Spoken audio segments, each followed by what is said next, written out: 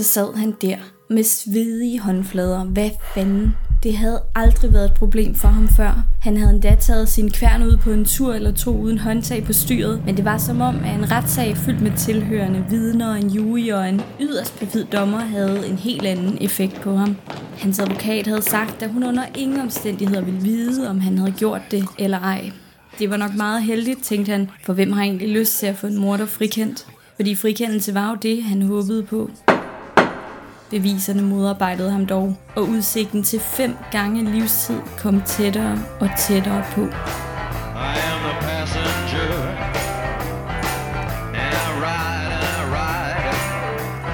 Du lytter til Rettergangen, episode 9 af De Vilde Engle. En historisk lydfortælling om de berømte, berygtede og barske medlemmer af Hells Angels Motorcycle Club.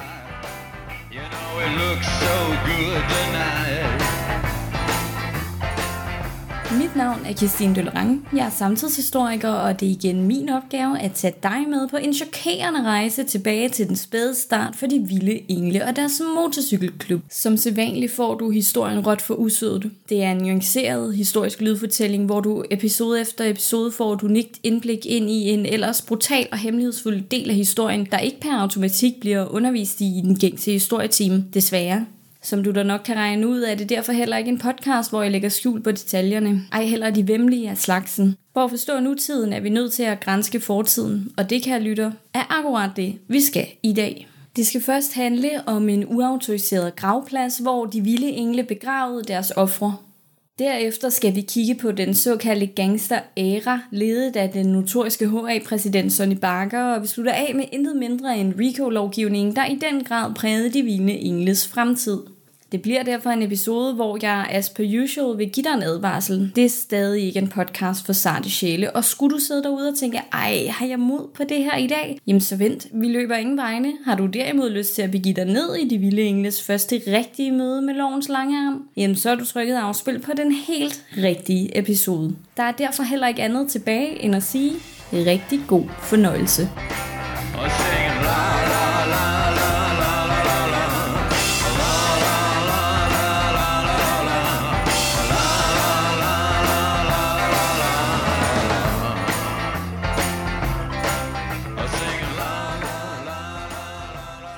I denne episode skal vi tale om 2 meget specifikke retssager. Den ene foregik i 1972 og var en torn i øjet på myndighederne, såvel som resultatet af en død mands ønske om frihed.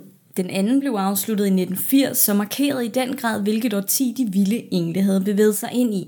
Når du skal høre de 2 retssager, kære lytter, så vil jeg anbefale dig at holde tungen lige i munden. Det bliver noget af en mundfuld, og jeg tænker, at vi sætter i gang nu.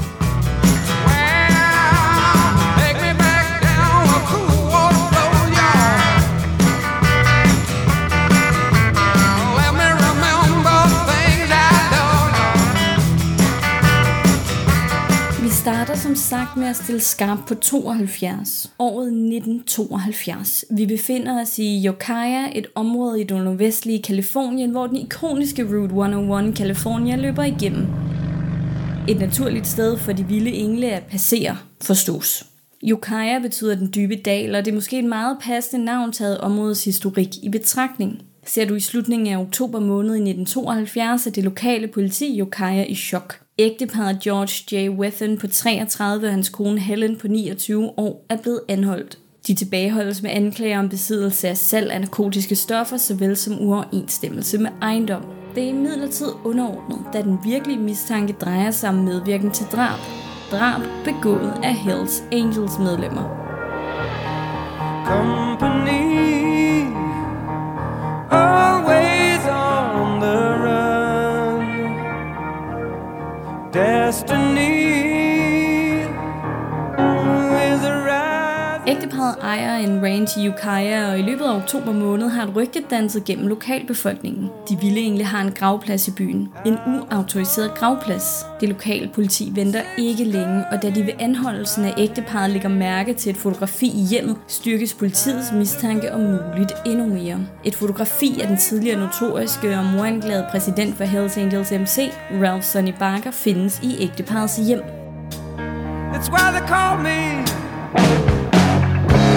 bad company, but I can't deny.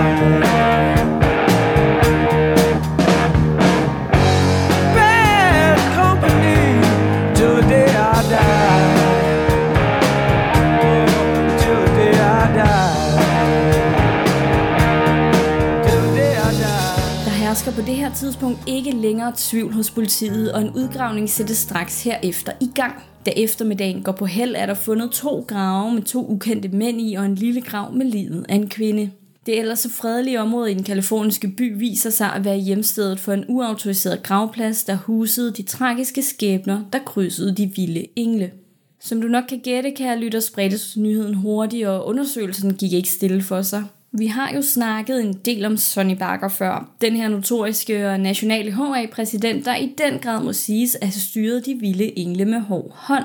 Hvad jeg imidlertid har undladt at fortælle dig om, er historien fra 1972, hvor selv samme Sonny Barker midlertidigt blev nødsaget til at frasige sig sit præsidentskab. Det er ikke for sjov, at Sonny i sin biografi har beskrevet 1970'erne som en gangsteræra for Hells Angels.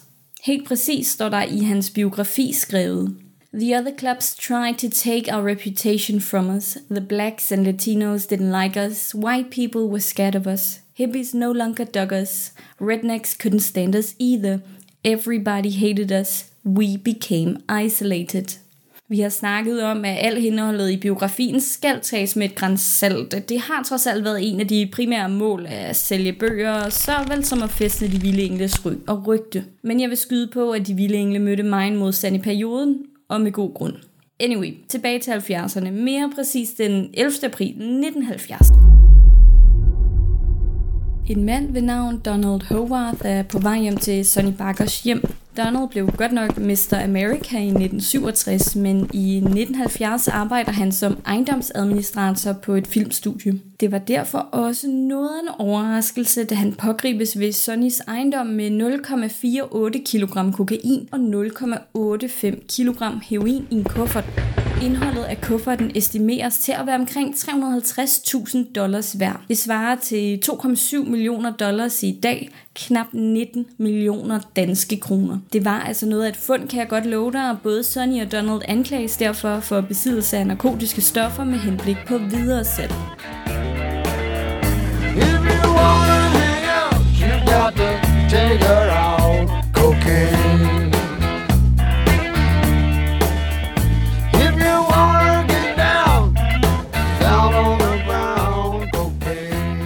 Taget sagens størrelse i betragtning vælger Sonny at fratræde sin position som præsident i Hells Angels MC's Oakland-afdeling, og hans efterfølger blev John Paloma, der kendes som Johnny Angel. Men, mens Sonny frikendes, kendes Donald alene skyldig i de narkotikarelaterede anklager, og han dømmes til hele 5 år i fængsel. Sonny ender dog bag tremmer i 90 dage, da han under retssagen gik ud af retssalen midt under et af retsmøderne. Det blev derfor en dom for foragt mod retten. Nu vel Sonny frifindes, og det var nok meget heldigt for de vilde engle. Sonnys efterfølger Johnny Angel blev nemlig anklaget og dømt for mordet på en bartender kort efter han kom til magten. Sonny er derfor hurtigt tilbage i sin tidligere position som præsident i slutningen af 1972. Men altså, mens Sonny korte tid væk fra præsidentskabet fik sin ende, blev det starten på den såkaldte gangster-era. Med god grund, flere og flere vilde engle anklages nemlig for den ene voldsomme forbrydelse efter den anden, og der var derfor med stor sandsynlighed et utal af uautoriserede gravpladser på tværs af det nordamerikanske kontinent. Det var om muligt blot et spørgsmål om tid og penge, før de vilde engle skulle fældes. I hvert fald hvis det stod til ordensmagten.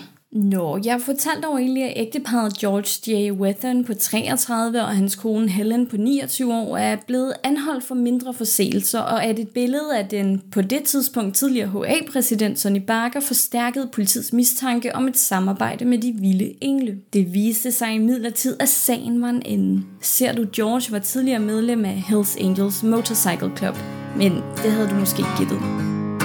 Mama always said I was born on the wild side. One foot in the flames and the other trying to walk the line. Hvordan politiet opdagede det her, skal du tidsnok finde ud af. Lad os først lige runde, hvordan Georges aftale med de vilde engle kom i stand. Han var tidligere medlem, og han havde et ønske om at forlade klubben og slå sig ned i rolige landlige omgivelser med sin kone. Life is older than the trees, younger than the mountains, growing like a breeze. Country roads, take me home to the place I belong. Men som du og jeg udmærket godt er klar over efterhånden, så kan man ikke bare lige forlade de vilde engle. Tværtimod. Angiveligt har George indgået en aftale med sit broderskab. Han kunne trække sig og leve et stille liv mod, at han lod sin ejendom, sin range, være en gravplads. Et skjulested for lig, der skulle skaffes af vejen. Det var jo egentlig en smart strategi og en løsning, som alle var glade for. Ja, med undtagelse af de afdøde, dem der nu engang var på den rigtige side af loven. Alligevel havde den strategi en fejl. Der var ikke taget højde for en døende mands sidste ord. Sidste ønske. Og hvad mener jeg så med det? Jo, det tidligere Hells Angels medlem William Pfeiffer gik med til at vidne mod sin tidligere klub, sine tidligere brødre.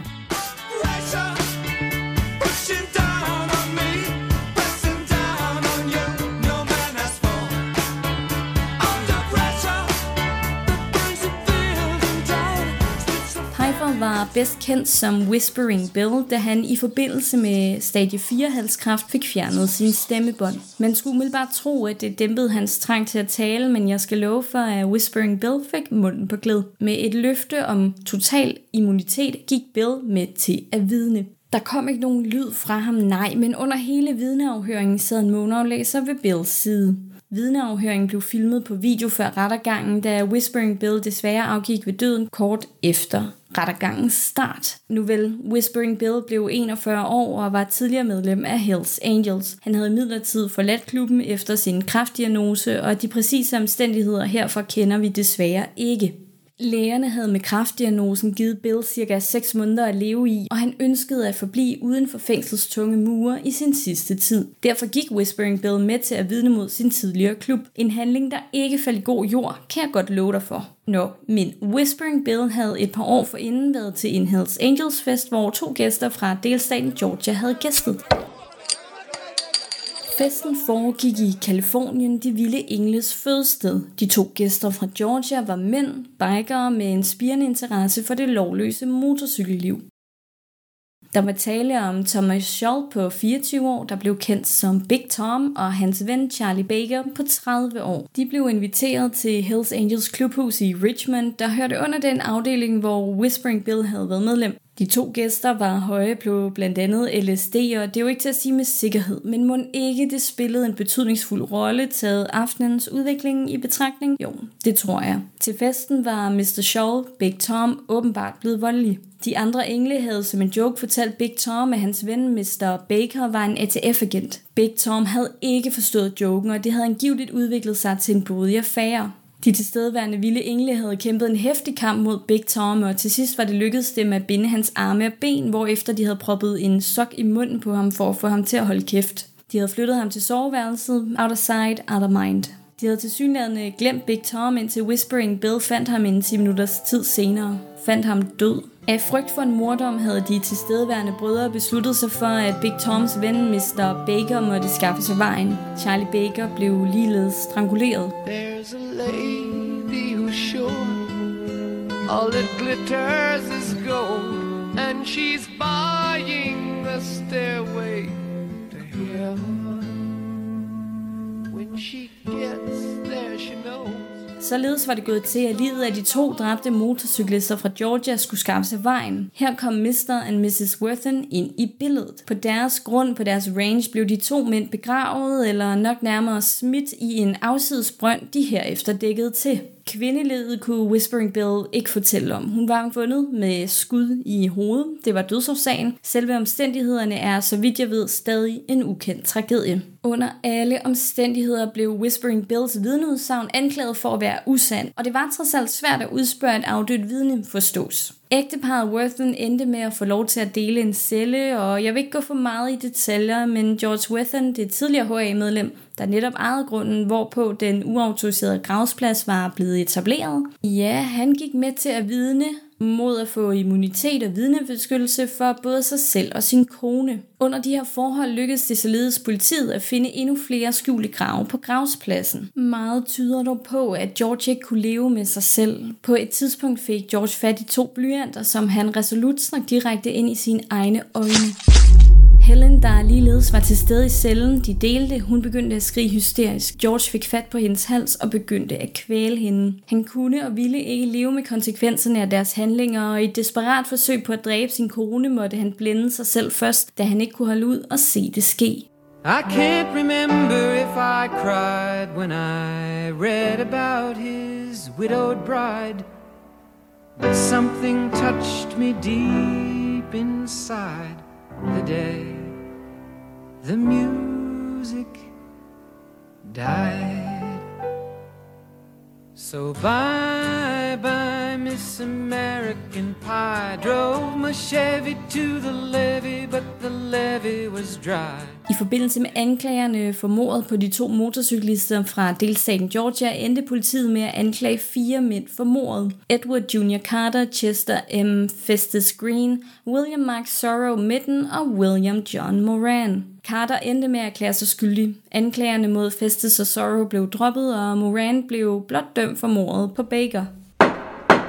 Richmond-afdelingens præsident Rodden Richard Allen Barker blev dømt for mordet på begge mænd i 1975. Det var om ikke andet en blodig affære. Desværre var det ikke en enestående affære, og de kontinuerlige drab og mordsager fik de vilde engle i såvel myndighederne som mediernes søgelys. Og med rette, hvis du spørger mig. I rettergangen forbundet med gravpladsen i Ukiah, ja, der blev de medlemmer, der nu engang blev dømt for mordene, dømt som individer. Enkeltstående mennesker med individuelle domme, så at sige. Hvis vi lige husker tilbage på episode 4, der hed Kriminalrapporten, kan du nok godt huske, hvordan Lynch-rapporten, der beskrev de vilde engle som en paramilitær organisation, ja, den rapport lagde grundstenene for RICO-lovgivningen, der trådte i kraft i året 1970. Det hele var derfor meget nyt med de indledende retssager i 1972, hvorfor presset blev øget på at igangsætte rettergangen under RICO-lovgivningen. Forestil dig engang, hvordan der har været et kæmpe pres på myndighederne og politiet. RICO-lovgivningen kan på sin vis sammenlignes med de bandepakker, der til stadighed rulles ud i Danmark. Det var ikke sådan en småting. Nej. Som du måske også husker, sluttede vi sidste episode af med en status, en lille gennemgang af, hvordan en flok utilpassede unge mænd fik stablet et lovløst motorcykelbroderskab på benene, der i løbet af en 30 års tid blev et regulært og organiseret kriminelt foretagende. Det var i hvert fald sådan, de gængse myndigheder i USA kategoriserede de vilde engle. Medlemmerne selv holdt imidlertid fast i, at de handlede alene, udenom fællesskabet. Okay, så langt, så godt, men hvorfor var det her skel overhovedet vigtigt? Den her tydelige differentiering, hvad skulle den dog gøre godt for? Jamen, kære lytter, skellet var yderst vigtigt, da det betød forskellen på 10 år bag tremmer, eller dobbelt livstid. San Quentin, you've been living hell to me. You blistered me since 1963. I've seen them come and go, and I've seen them die. And long ago I stopped asking why. It all comes down to RICO. Lad os lige genopfriske lidt. RICO står som bekendt for Racketeer, Influence and Corrupt Organizations Act, og det er en føderal lov i USA, der blev vedtaget i 1970 som et værktøj til bekæmpelse af organiseret kriminalitet. Lovgivningen blev oprindeligt rettet mod kriminelle organisationer såsom mafiaen, men lovløse motorcykelbander blev kategoriseret som paramilitære organisationer, og lovgivningen har således også været anvendt i sager mod Hells Angels Motorcycle Club. San Quentin, I hate every inch of you.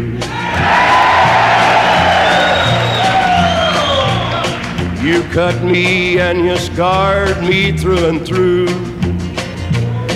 And I'll walk out a wiser, weaker man. Mr. Congressman, you can't understand. RICO-lovgivningen gav anklagemyndigheden mulighed for at retsforfølge personer, der var involveret i en kontinuerlig kriminel virksomhed gennem en racketeering enterprise. En racketeering enterprise er defineret som en gruppe af personer, der samarbejder om at begå gentagne forbrydelser for at opretholde eller udvide deres indflydelse eller økonomiske gevinst. En af RICO-lovgivningens nøgleelementer er forbrydelsesmønstre eller pattern of racketeering activity. Forbrydelser, der er nævnt i loven, begås inden for en bestemt periode på 10 år. Disse forbrydelser kan omfatte alt fra ulovlig våbenbesiddelse og narkotikahandel til mord og afpresning. Den 13. juni 1979 raidede 200 FBI-agenter en række af HA-medlemmernes hjemmeadresser samt klubhus, og det resulterede i, at 32 vilde engle blev anklaget for blandt andet at stå bag en metamfetaminoperation, som anklagerne hævdede kunne indbringe $160,000 i gadesalg. dagligt. Yes, du hørte rigtigt, på daglig basis. I nutidens penge er det omkring en 4,5 million danske kroner